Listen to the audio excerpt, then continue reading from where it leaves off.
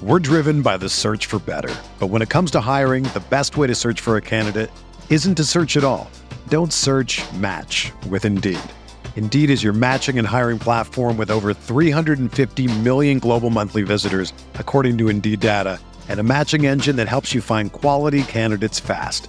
Ditch the busy work. Use Indeed for scheduling, screening, and messaging so you can connect with candidates faster. Leveraging over 140 million qualifications and preferences every day, Indeed's matching engine is constantly learning from your preferences, so the more you use Indeed, the better it gets. Join more than 3.5 million businesses worldwide that use Indeed to hire great talent fast. And listeners of this show will get a $75 sponsored job credit to get your jobs more visibility at Indeed.com/Blue Wire. Just go to Indeed.com/Blue Wire right now and support our show by saying that you heard about Indeed on this podcast. That's Indeed.com/Blue Wire. Terms and conditions apply. Need to hire? You need Indeed. This podcast episode is brought to you by Coors Light. These days, everything is go, go, go. It's nonstop hustle all the time. Work, friends, family. Expect you to be on 24/7? Well, sometimes you just need to reach for a Coors Light because it's made to chill. Coors Light is cold lagered, cold filtered, and cold packaged. It's as crisp and refreshing as the Colorado Rockies. It is literally made to chill. Coors Light is the one I choose when I need to unwind. So when you want to hit reset, reach for the beer that's made to chill. Get Coors Light in the new look delivered straight to your door with Drizzly or Instacart. Celebrate responsibly. Coors Brewing Company, Golden, Colorado.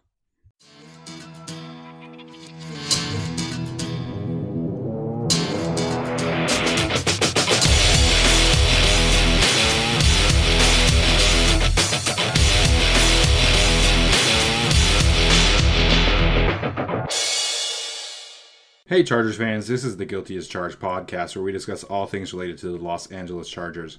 We are available on all podcast platforms including Apple, Spotify, and Google. If you like the show, please leave us a rating or review. We do really appreciate the positive feedback. Make sure and follow us on social media, including our Patreon account, where as little as $1 gains you access to cool things like jersey giveaways and film breakdowns. Thanks for tuning in and enjoy the show. Hey Chargers fans, welcome into another episode of the Guilty as Charged podcast. It's just me and Alex today. So Alex, how you doing today, man? I'm doing pretty good. Everything's going swell over here, other than the growing number of COVID cases. But everything else is going swell. So listen, my opinion is that the college football season won't happen, but whoever gave Rutgers, Michigan, Ohio State, and Penn State all before the bye, you can just bleep off. All right, I don't want to. I don't want to hear about the schedule. But I mean, Rutgers was gonna lose those games anyway. Yeah, but giving them like this gauntlet of all three of them before the bye is a bit. That's brutal. Yeah, that is brutal. But yeah, it's not gonna happen anyway. So. Yeah, I'm trying to remain optimistic because I love college football. Yeah, and I got into college football more earlier than I did NFL football. Yeah. Obviously, because I just feel like that's pretty normal. But yeah, just the season happening, I'm not too optimistic about it. I would love for it to happen.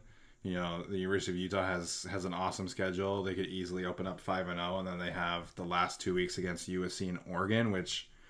That's as good as it gets. USC and Oregon back-to-back in November. That's amazing. But I just feel like at this point, the best solution for college football would be to push it back to the spring. Yeah. And at least that would give the NCAA time to kind of just wait and see how this progresses. All the smaller conferences are already doing spring anyway. So I just think it makes more sense to me to just push it to spring. But... Right. I totally understand, the want to play college football this fall for sure. Yeah.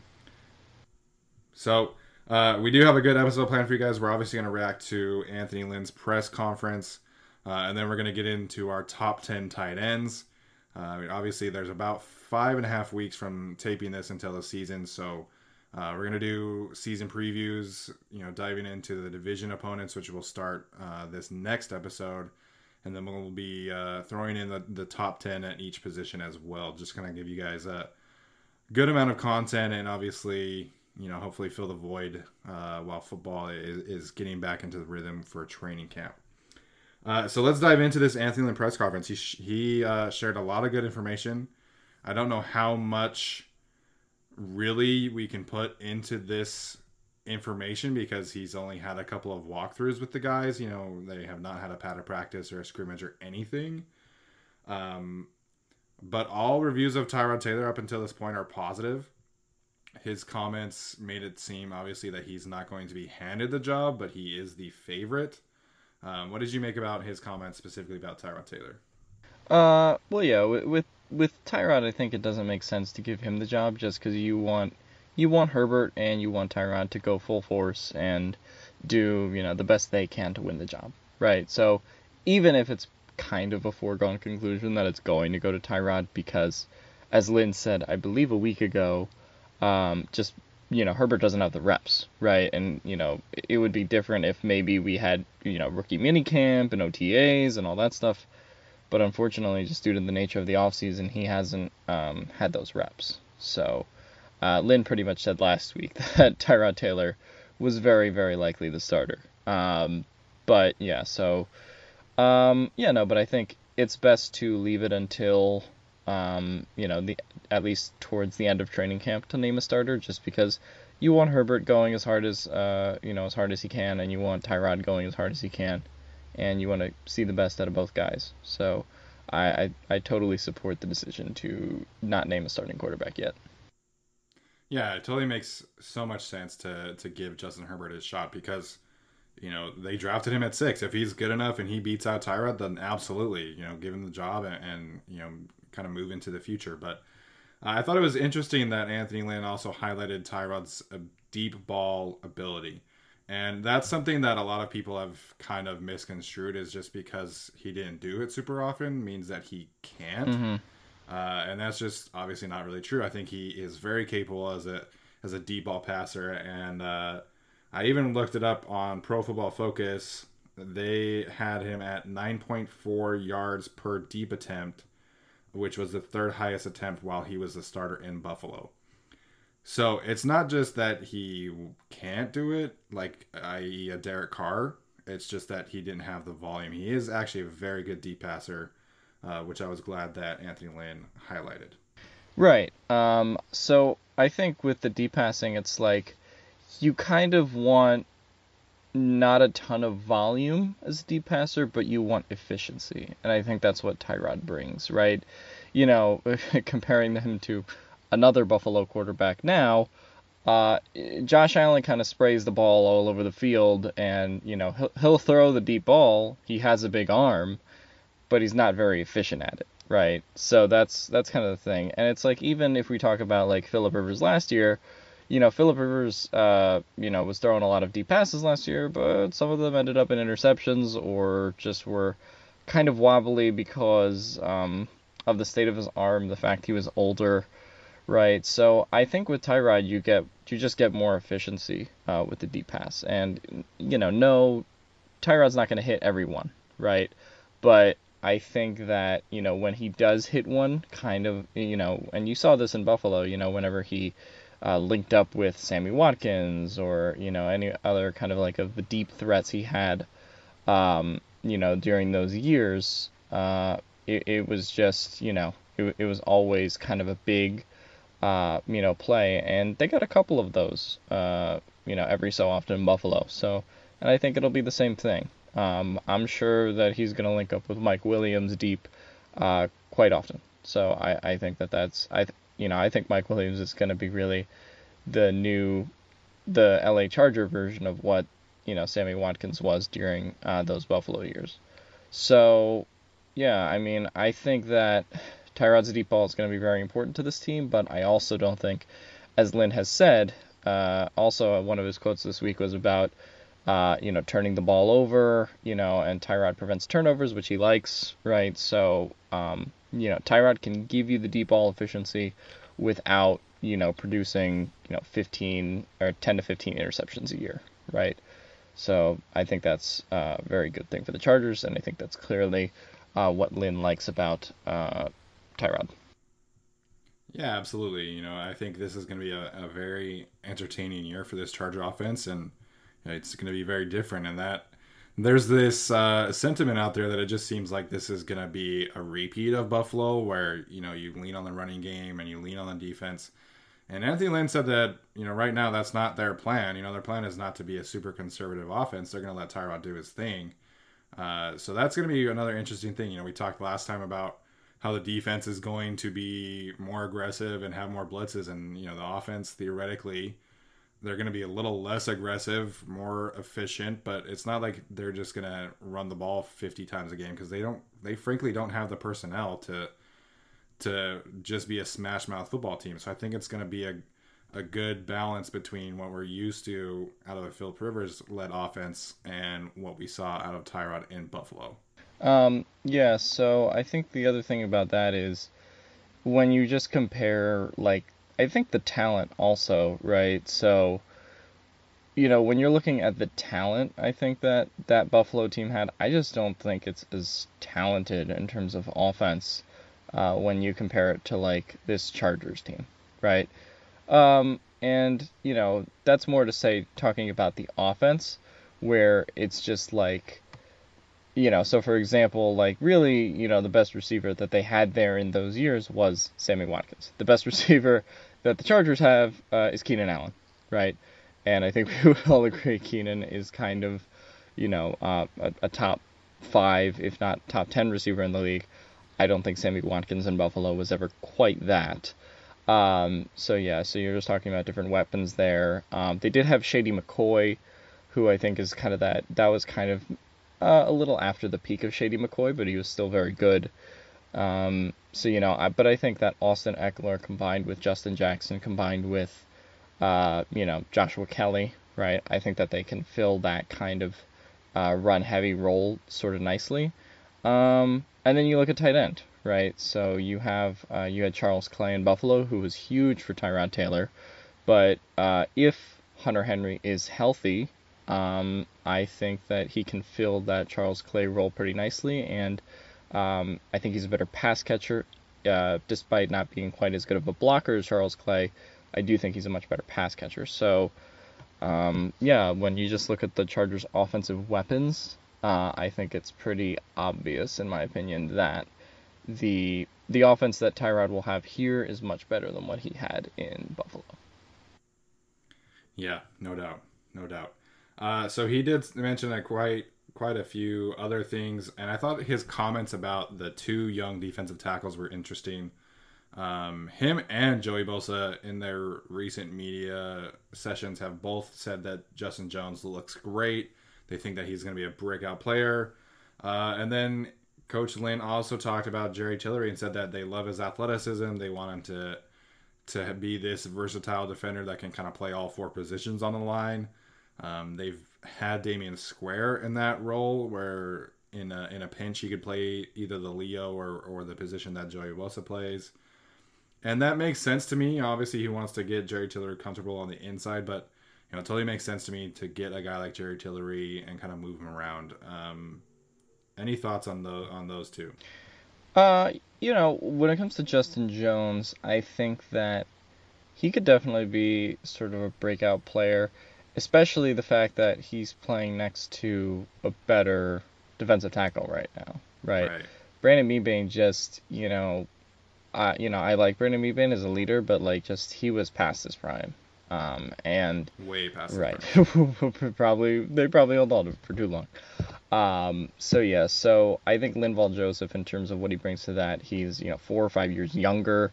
I think he's honestly more physical at the point of attack. He's got more kind of power, and a little bit more kind of weight to him. He just I think is more physical and more athletic at this point. So playing next to him, and then also Tillery, getting to play next to him, I think that'll result in better years for both of them. And then of course you still have Joey Bosa and Melvin Ingram on the ends. So I definitely think specifically the addition of Linval Joseph helps Justin Jones and also Jerry Tillery quite a lot. Yeah, Mebane, I think he's a an amazing human being, and he played and had a tragedy in his family, if I recall right. But Linval Joseph is a much better player, and you could see it on film that Brandon Mebane just wasn't commanding the double teams like he used to, and it just when you don't have a guy up front that you don't have to worry about double teaming, then you can just move right to the linebackers, and that's a big problem. And so having Linval Joseph is going to be huge for this team, and he still commands that respect. Like you mentioned, he still is a very physical presence.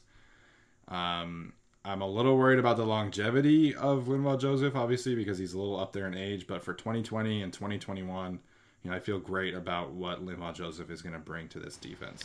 Right, and that's the thing when we talk about kind of longevity. I think that's a really nice contract where you have him for 2 years, and you can decide to move forward or move forward with him and sign him to another 1 or 2 year deal if things work out, or if he's showing signs of age. Then hopefully by that point Justin Jones will have developed, and also Jerry Tillery will have developed a little more, and they're both very young. So right, you can kind of continue with those guys if Joseph shows signs of kind of being past his prime. I don't think you would see them this year, but more if you see them in 2021, right? Then you can kind of prepare to move on, I think. Yeah, the law of averages says that one of these two guys is going to have a good season in 2020 and kind of reward the Chargers for their faith and for their patience.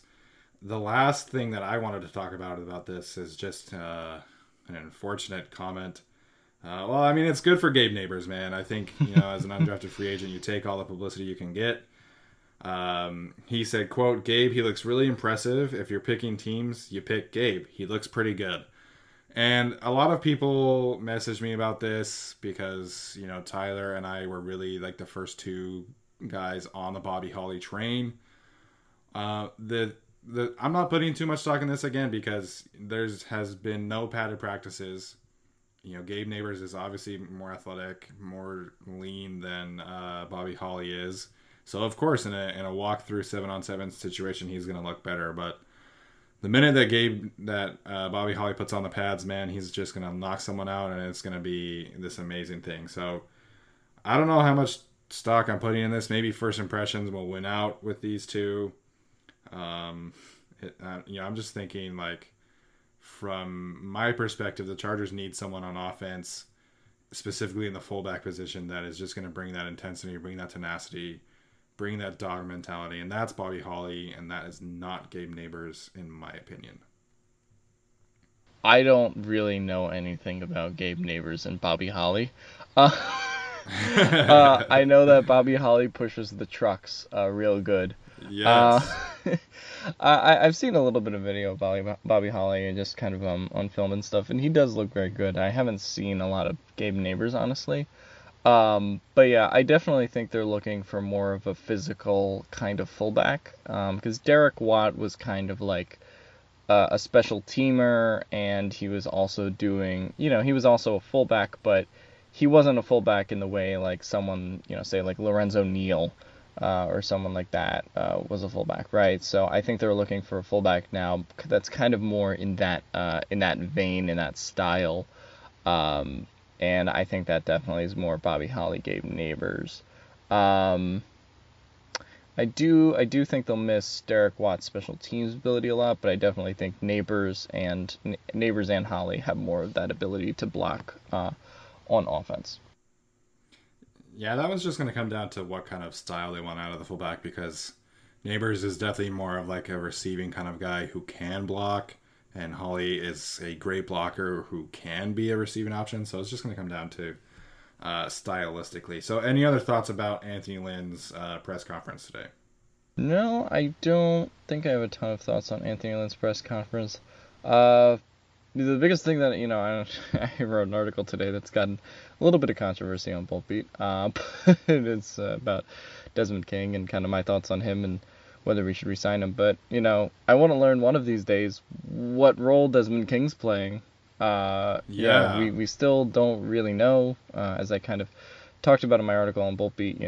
We keep hearing, maybe dimebacker, maybe he's the wild card, the jack of all trades, but it's like, we don't really know what he's going to be, and I want to hear a little more clarity on that. Obviously, you don't want to give it all away before week 1, but I would like to hear kind of what the idea is between having, in terms of corners, Casey at the 1, Michael Davis at the 2, Harris at the slot, and, just what exactly are we doing with King? So I would like to hear more about that. So that's the defensive side of the ball. Offensively, no, yeah, I think everything. I saw a picture of Trey Turner and Brian Balaga putting their hands in the dirt, so that's very cool considering what the history of that position has been in the last couple of years. So it's cool that we have 2 Pro Bowl level type guys that are really that really have a chance, I think, this year to make the Pro Bowl and make that right side of the line so improved. So I'm curious to see that. And then, obviously, I think the biggest competition in training camp for me, well, one will be the wide receiver 3, which I also wrote about this week, but I think the biggest one for me is who wins that left tackle between Sam Tevi and also Trey Pipkins, right? Who's going to take that from week 1. So I think that'll be very interesting to watch as well. Yeah, the Chargers definitely have some things to work out here. Tom Telesco was on Colin Cowherd's show today, and he mentioned that. Even though there's no preseason, they have 6 weeks of practices to kind of figure it out. And from a veteran standpoint, I think the emphasis, obviously it would have been great to have a full off season, but 6 weeks I feel like is more than enough time to practice and get into a semi-comfortable rhythm, and so they'll have to work some things out. But I'm excited to get some more news, and really actual news, because most of this right now is just kind of hyping guys up. And like you mentioned, I want to know what is going on in the secondary room. I want to know what is going on in the wide receiver room, and obviously that left tackle spot, and how Coach Campen is really helping these guys evolve. So let's shift into our top 10 tight ends. We're going to go 10-1 each, just like we did on the other ones. Obviously, Jason's not here, so it's just me and Alex. This tight end group overall in the league is not great. So this whole, there is this thing among fans about, ranking your favorite guys in the top 10. At the tight end position, I just don't think it's that important. Because, there's 3 elite guys. Both of us, I assume, are going to have the same top 3. It's really just a matter of who is the rest. So we'll start out with number 10, Alex. Who do you got at number 10? Yeah, I'm going to go with Darren Waller out of Oakland. I think he's really solid. Put up, obviously, very, very big season last year. No, part of that is the fact that Derek Carr can't throw the ball very far, and he's tired of being disrespected. But he honestly is a very good tight end, and I think he has the potential, both with, if he boosts that pass blocking a little bit, he's a guy that I could see being a top 5 tight end. He's just really solid offensively, receiving. Doesn't drop balls a lot, and he's just really solid tight end. Did have a little bit I think he did have some fumbles. No, he only had 1 fumble in 1 game. Never mind. But no, he's really solid as both a pass catcher. He's helped Derek Carr. I think he helped Derek Carr immensely last year, especially considering what that Oakland receiving group was. With Tyrell Williams getting hurt, and then you had the whole Antonio Brown thing. Right. So I think Darren Waller was a huge saving grace, and to really have 90 receptions in your first year of starting is just that's crazy. And I think he caught the ball about 80% of the time. So he is honestly, go draft this dude in your fantasy league. But yeah, he's really, really solid. Yeah, Darren Waller is going to come much later in my list, but that's all right. Number 10 for me, I put Gronk here. I mean, he's old and he's broken, but there's no doubt in my mind that he's better than a guy like Eric Ebron or, all these other, Greg Olsen type of players. And that's really where the tight end position is at. I don't know how much volume Gronk is going to have this year, obviously. There's O.J. Howard there. There's also Cameron Brate. There is the connection of Tom Brady and him, but, I don't know how much volume that is going to be to go around in this offense. And so I put Gronk at number 10. I have no idea what he's going to be like as a receiver. I know he's going to be a fantastic blocker because he's always been that. I don't know about the injuries. I don't know about what kind of shape he's in. Most of this is just off of reputation of him being arguably the most talented tight end ever. So number 9, who do you have there? I have Evan Ingram of the New York Giants. I like Evan Ingram a lot. He is I think, a really versatile tight end, has a lot of red zone efficiency. He's just really solid. Eli Manning obviously used him a lot towards the end in New York. Daniel Jones used him a lot last year. Has really high usage. Is another guy where kind of like Waller, where it's like, yeah, I'd like to see the blocking be a little bit better. But that's kind of the case for, I think, a lot of the guys on this list, where it's like you have those top 5 guys who to me are like really solid, both at pass catching and blocking, and then you kind of have everyone else who's like, well, this guy's a receiver or this guy's a pass blocker. But yeah, I do think I give Ingram a little bit of a nod over Waller right now because of the fact that he can pass catch. Now, he does have a lot of injuries, much like a guy we'll get to later on this list, I'm assuming.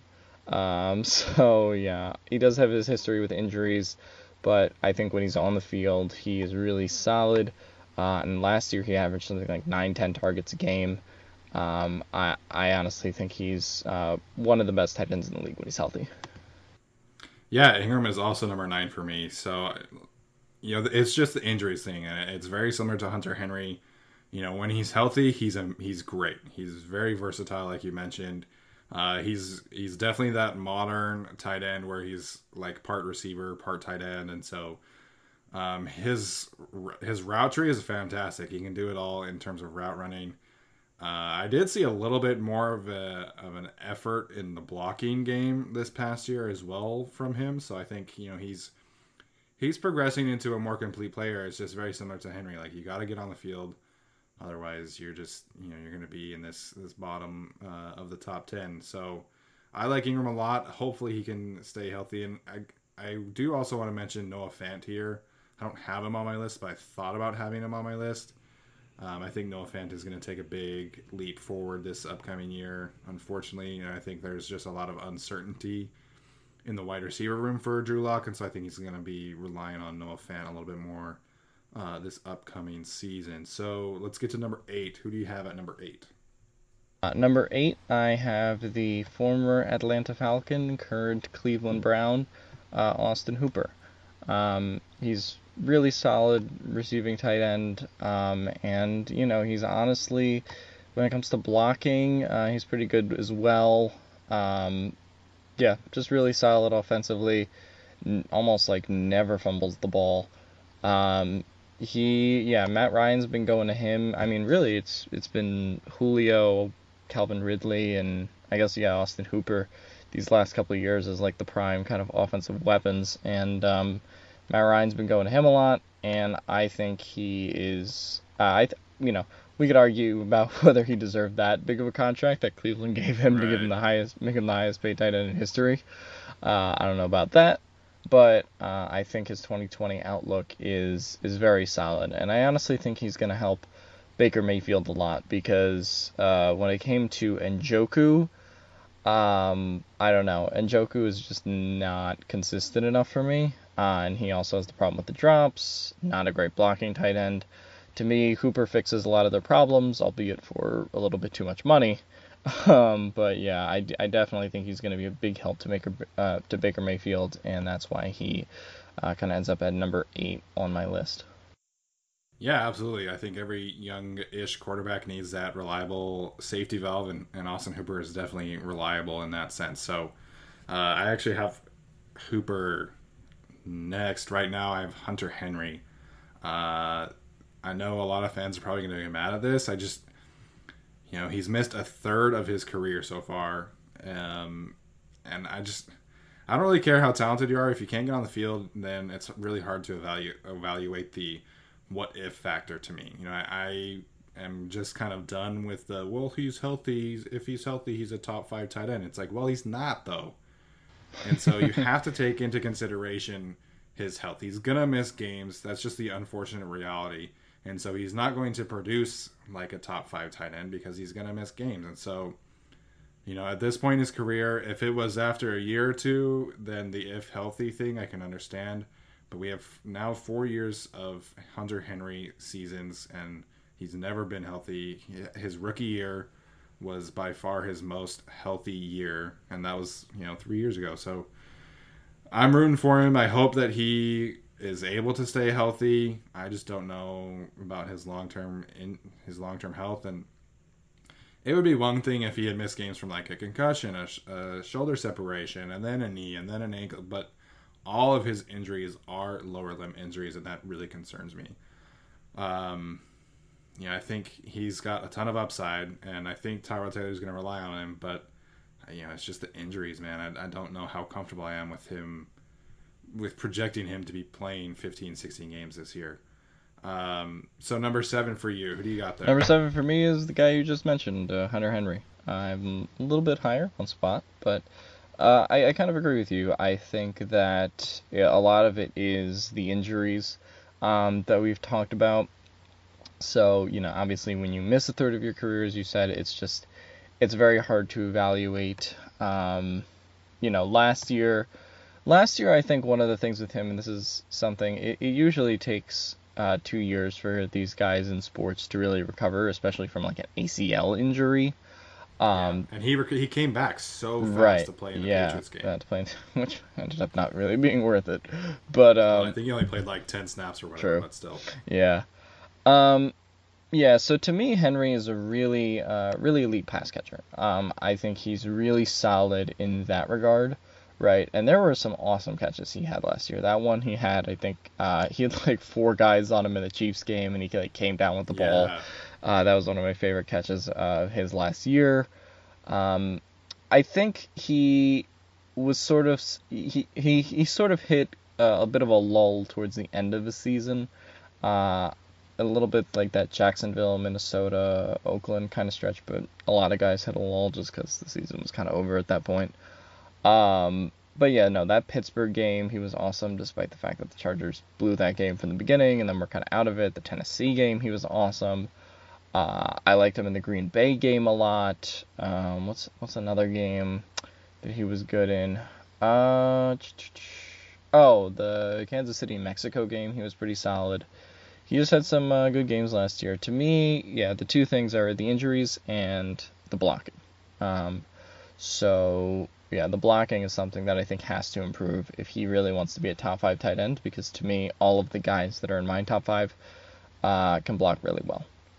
And that's kind of what separates, I think, the top 5 in this list from, I guess, the 5 to 10 range. So, but yeah, I have Hunter Henry at number 7, right? Yeah, we're on number 7. So yeah, I think he's really solid, and it's all about staying healthy, all about the blocking, and that will also play a part in the free agent decision on him, which will come at the end of next year.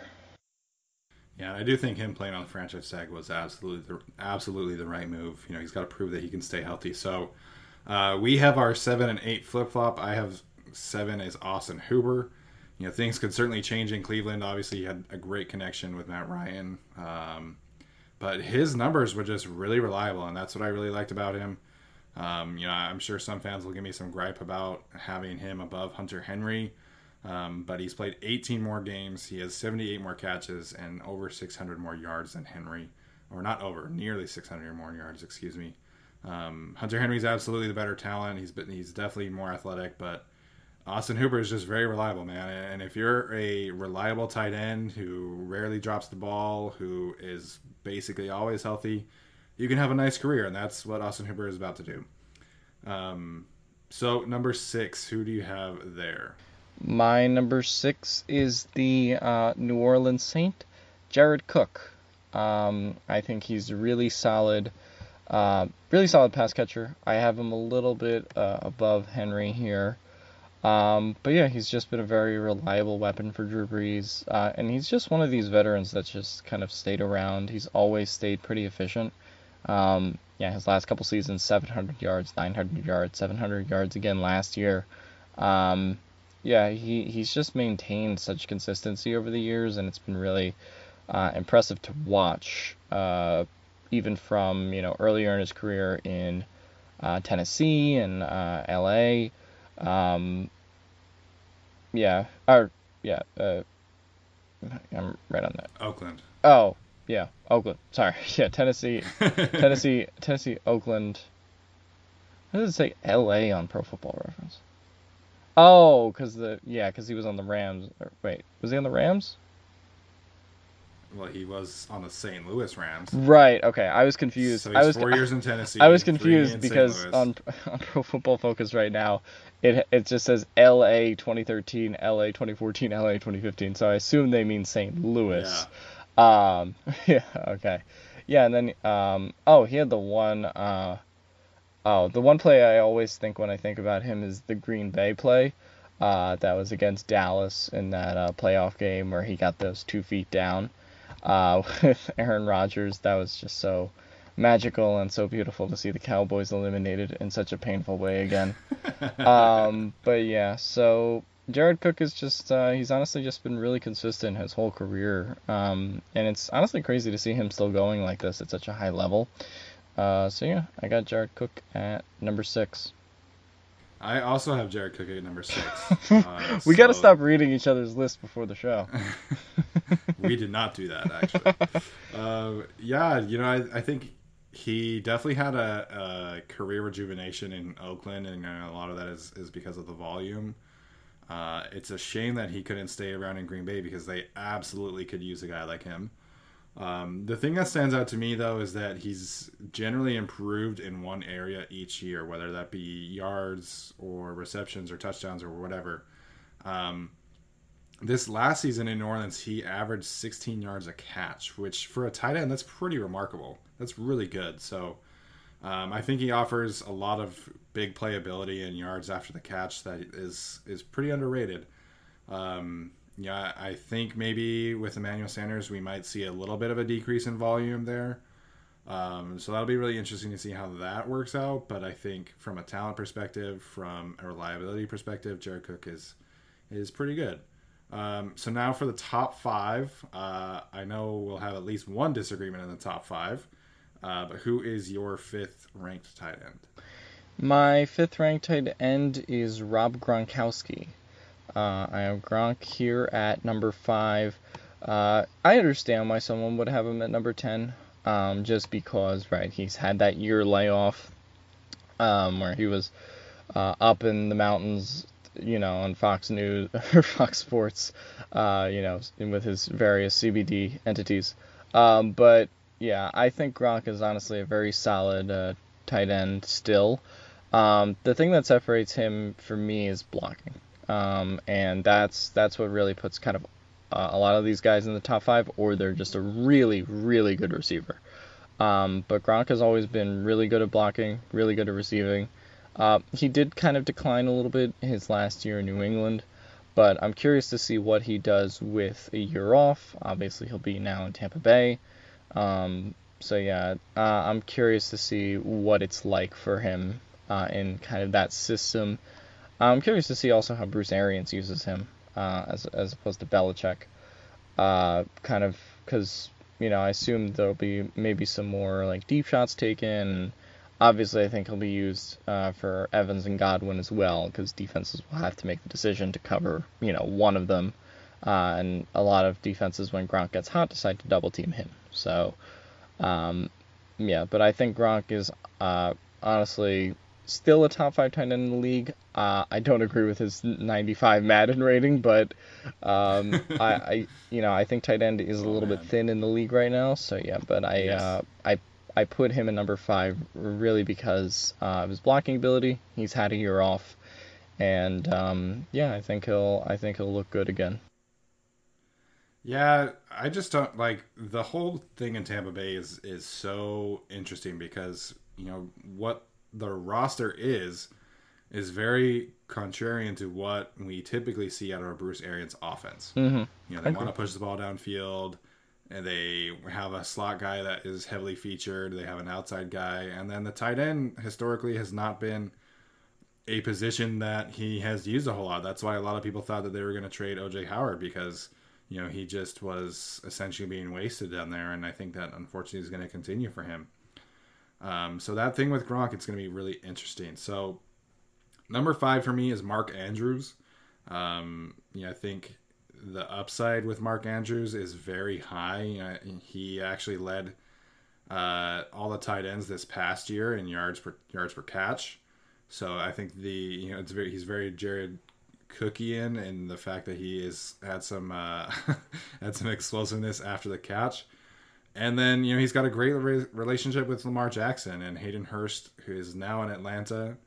So I think there's going to be an increase in volume. You have Hollywood Brown taking the top off the defense. So I think the skill around Mark Andrews and the increase in volume should lead to a pretty big season. If he had around 70 catches or so, I would not be surprised this year. So Mark Andrews, I think I don't really know enough about him as a blocker because they didn't really use him as a blocker. Yeah. Hurst was more of the blocker. So, it's interesting because he was their number one receiver, but he was third in snaps from the tight end position. So Mark Andrews definitely has nowhere to go but up, and I'm excited to see how they use him going forward.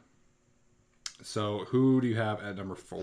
Number 4, I have Mark Andrews. There we go. So yeah, we kind of are a little bit different, some differences on this one, but we've been transitioning pretty nicely.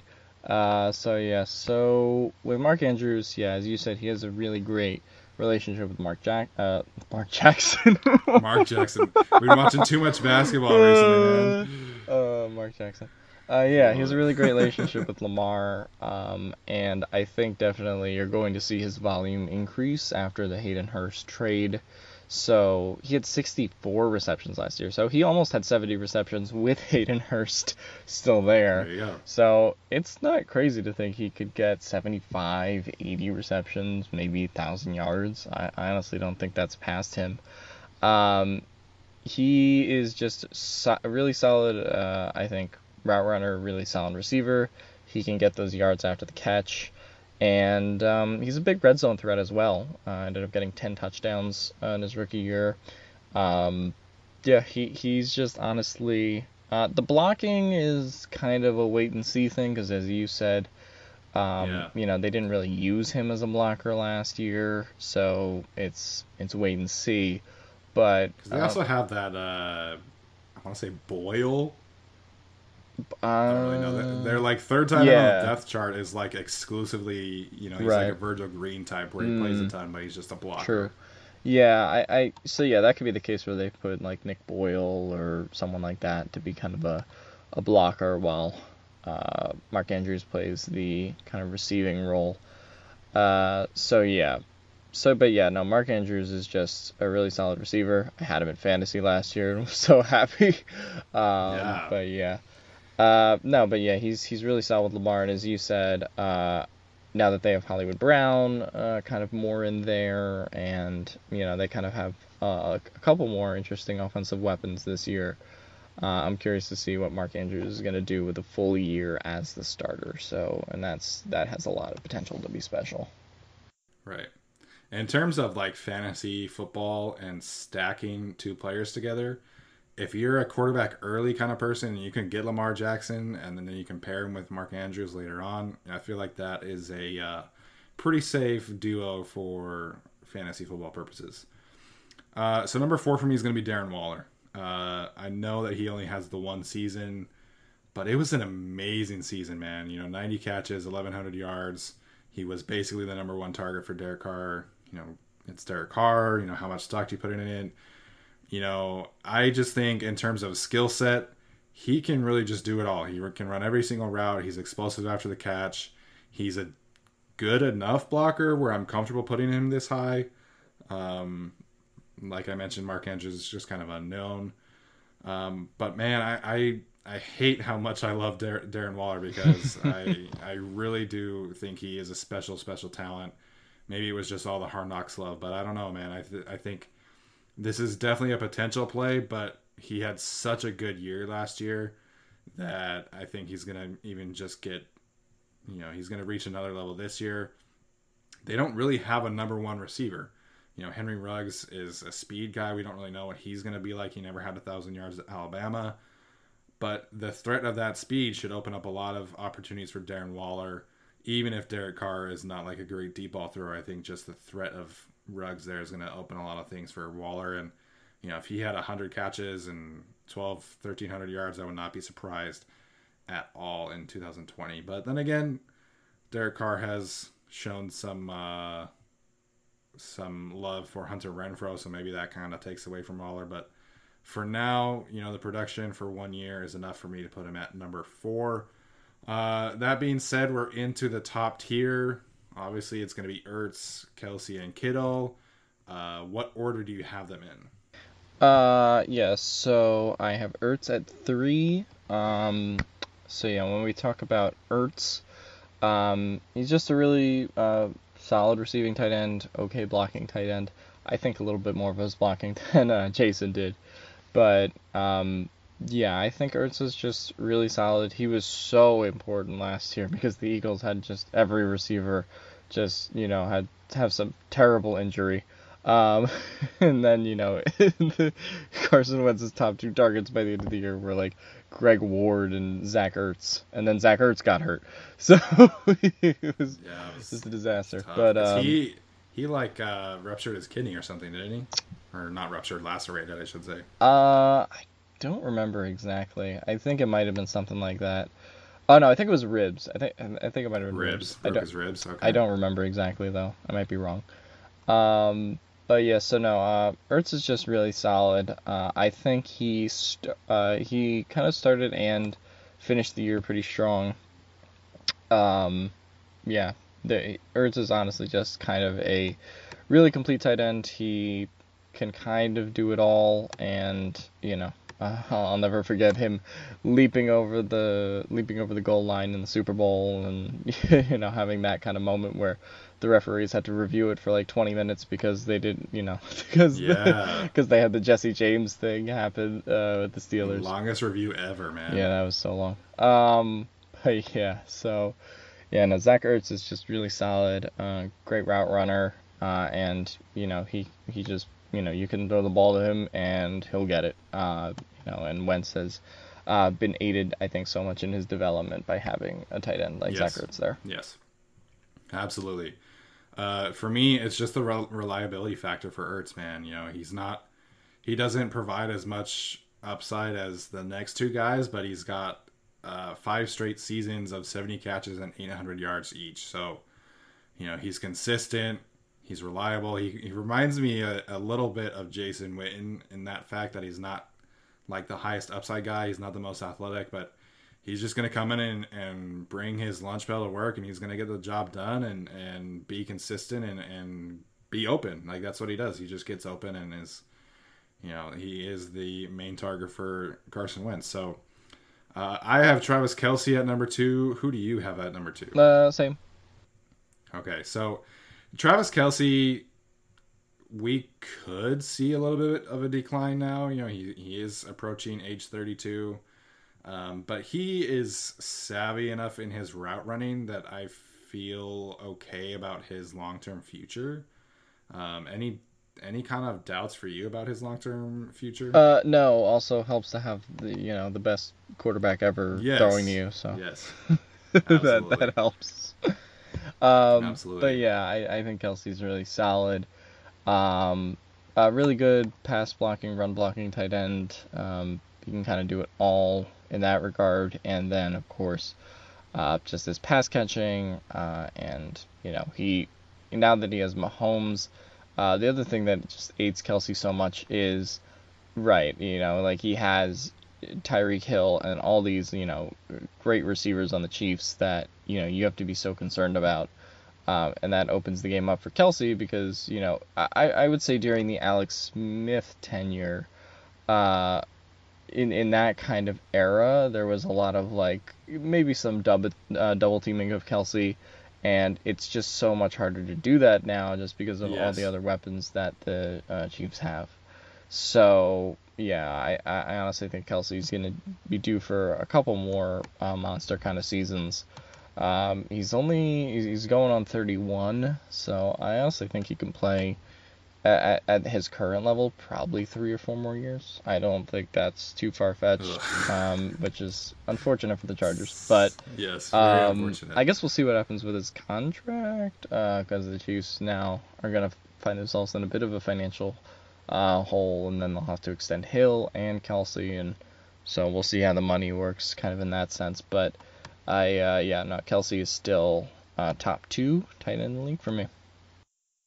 Yeah, it seems like they're kind of headed for, do we pay the weapons or do we pay the offensive line kind of situation, or do we kind of split the difference and we'll keep Mitchell Schwartz and Kelsey and let Tyreek walk, or vice versa. So, and you mentioned the Chiefs receivers, man. Like even their 5th receiver, like Byron Pringle, like he can come in and be an explosive guy and take the top off the defense. So they definitely have their type of receiver, and it obviously plays into Kelsey's hand as the lone guy working over the middle, which, you kind of got to pick your poison. And do you stop the deep threats, or do you let Kelsey run wild, or do you stop Kelsey and let the speed run wild? So it definitely is an unfortunate outlook for the Chargers. But number 1, George Kittle for me. I think this debate for me ultimately comes down to blocking, because I feel like George Kittle is just as good of a receiver as Travis Kelce.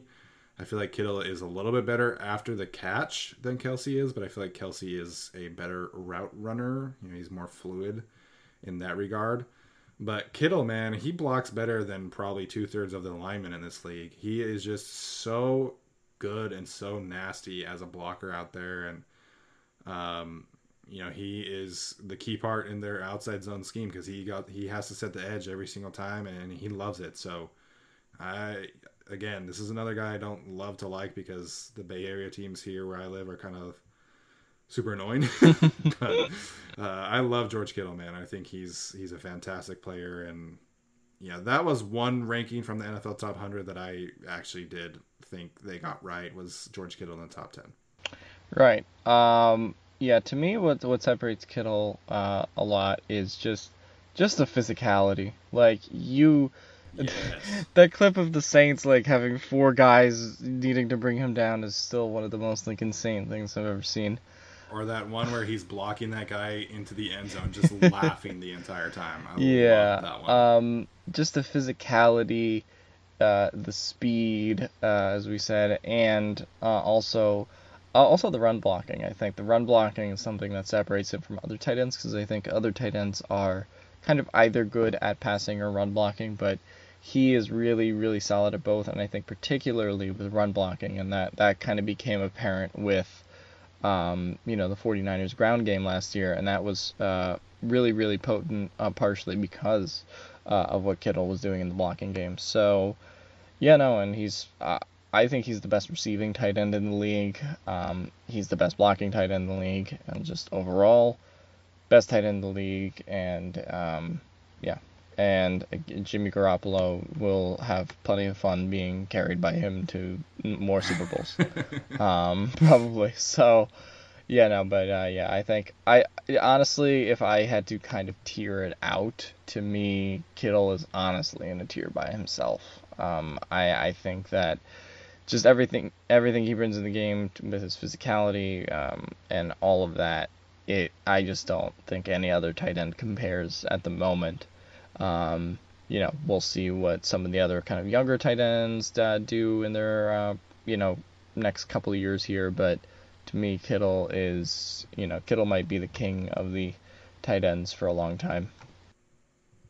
Yeah, that is very true. So I do want to touch on this for a second. I mentioned Noah Fant as a guy that could kind of crack this list maybe at this time next year. Do you have someone that was just outside of the top 10 that you think could move into the top 10 after 2020? I wouldn't say he was just outside the top 10. I think it was a little more outside the top 10. I like, if we're talking in terms of 2020 upside, he didn't get a ton of reps this year, but I like TJ Hawkinson a lot. I think Stafford's going to like throwing to him. With him, it's just, yeah, I think it was kind of, he sort of had a pretty good start. He had that big game in Arizona where he had like 120 yards, something like that. And then it was like nothing after that. Yeah. And then the production kind of dwindled, and he kind of hit his kind of rookie wall a little bit. He did have some, 50-yard games. I don't know if I see him breaking to the top 10 necessarily, but I could see, okay, if he has a full year of Stafford, and he has a couple, and Detroit looks a little bit better, I could see him cracking top 10, top 15. But yeah, I definitely think the potential is there. It's just about him having more reps, and more plays, and more time to develop with Stafford. Yeah, for sure. It's something about those Iowa guys, man. Linemen and tight ends. They just come into the league and you just like them right off the bat. So that's an interesting one. I do want to ask you also about Dallas Goedert, being the Eagles fan that you are. Obviously with Ertz there, it's a little bit tough for him. What is the potential for Goddard there in Philadelphia and potentially outside of Philadelphia in a couple of years? Oh, Goddard, yeah, I think Goddard's one of the better. I would say he's one of the better receiving tight ends in the league. Obviously he doesn't get the reps because of Ertz, but even last year he still had I want to say 60 catches, something like that. He was still pretty close, and I want to say, I'll look it up exactly, but yeah, I think he had 600 yards. So yeah, he's still honestly really good. Great receiving tight end, great blocker too. And so yeah, I'm not gonna be thrilled when it's probably gonna come down to not keeping him whenever his rookie contract's up because they have Ertz. Not gonna be thrilled about that. But yeah, he's just really solid. The play I always think about when I think of Goddard is the one where I think it got called back as a pass interference, but he was just sprinting to the Dallas end zone, and that was such a big play in that game. It kind of reminded me of that Jason Witten run to the end zone a couple years ago when I think he lost his helmet. But yeah, he is just such a monster, and I'm gonna be very sad if he ever does leave Philly, just because he's really solid tight end. Yeah, so he just finished his second year, so after 2021 he will be a free agent. And he had 58 catches for 607 yards and 5 touchdowns last year. So very solid over there in Philadelphia. As far as tight end duos go, I think that's pretty clearly the best duo in the league. Hey, don't sleep on Hunter Henry and Donald Parham. Hey man, if Donald Parham can be Ladarius Green 2.0, I'll be so happy. For sure. Any other thoughts on the tight ends before we wrap up today's show? No, I think that's about it for the tight ends. Also, shout out to Virgil Green. He goes a little bit unappreciated as a blocker, but we see you. Yeah, love Virgil Green, man. He's just every team needs those guys that are just come in and they have one role and that's pretty much it, but they excel at that role, and that is Virgil Green. So shout out to Virgil.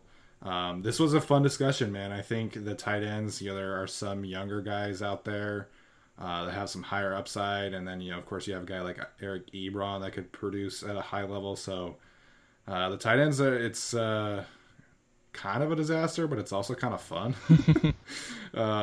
But yeah, man, this was a good episode, and I think this is a lot of good discussion going on about where we see players around the league. So happy to do this. Hopefully you guys enjoyed this one. The last thing I wanted to talk about, which we forgot to talk about earlier, is that the Chargers have not heard from any player about opting out. Now, the deadline is tomorrow. We are recording this Wednesday night, so that could change. But it seems like the Chargers are, Anthony Lynn and Joey Bosa said that they are being a responsible team. So that is good to hear from the Chargers camp as well. Yeah, I think it's pretty clear that most of the players have showed up at training camp. There's been no holdouts from training camp this year, so I mean it's pretty clear. I think that all of them are showing up. I guess there could always be a guy that has a last second change of heart or something. But yeah, it seems pretty clear that they're gonna go through with training camp and try to start the season. One thing I wanted to mention: John Gruden is a total psychopath, and come on, man. That was so weird. Yeah, honestly, so for those who don't know, John Gruden apparently, the Raiders told their players that Gruden had coronavirus to test how they react, which sounds, I tweeted it that it sounds like something Michael Scott would do in the office. Yes. But yeah, man. It's so Michael Scott, and it's still just such a weird guy. I don't know what the Raiders are doing with him, but he's there for the next 7 years or whatever. So he still has 7 years left, man. It feels like he's been there forever already. Yeah, but I think he's had 3, right? He started there in when did he start? 2017? Yeah, I think it was 2017 was his first year. So yeah, I think he still has 7 years left, right? Yeah. Man, he is a character. I think it brings some quality entertainment, and I think people in Vegas will like him. But that is weird. Like, to just test your team like that is odd, because now if he does ever get it, it's gonna be like, oh well, are you kidding again, or like what's going on? Yeah. Shout out to John Gruden also. We appreciate you taking Colton Miller over Derwin James. Yes, thank you for that. Man, good old Raiders. So that'll do it for today's show. Make sure you follow us on social media at Stephen I. Haglund, at Alex Lansdorf, and at GSA Podcast 17. If you do feel so inclined, make sure and support us on Patreon, where we will be doing some more breakdowns as the season gets closer. That'll do it for this episode. Thanks for tuning in.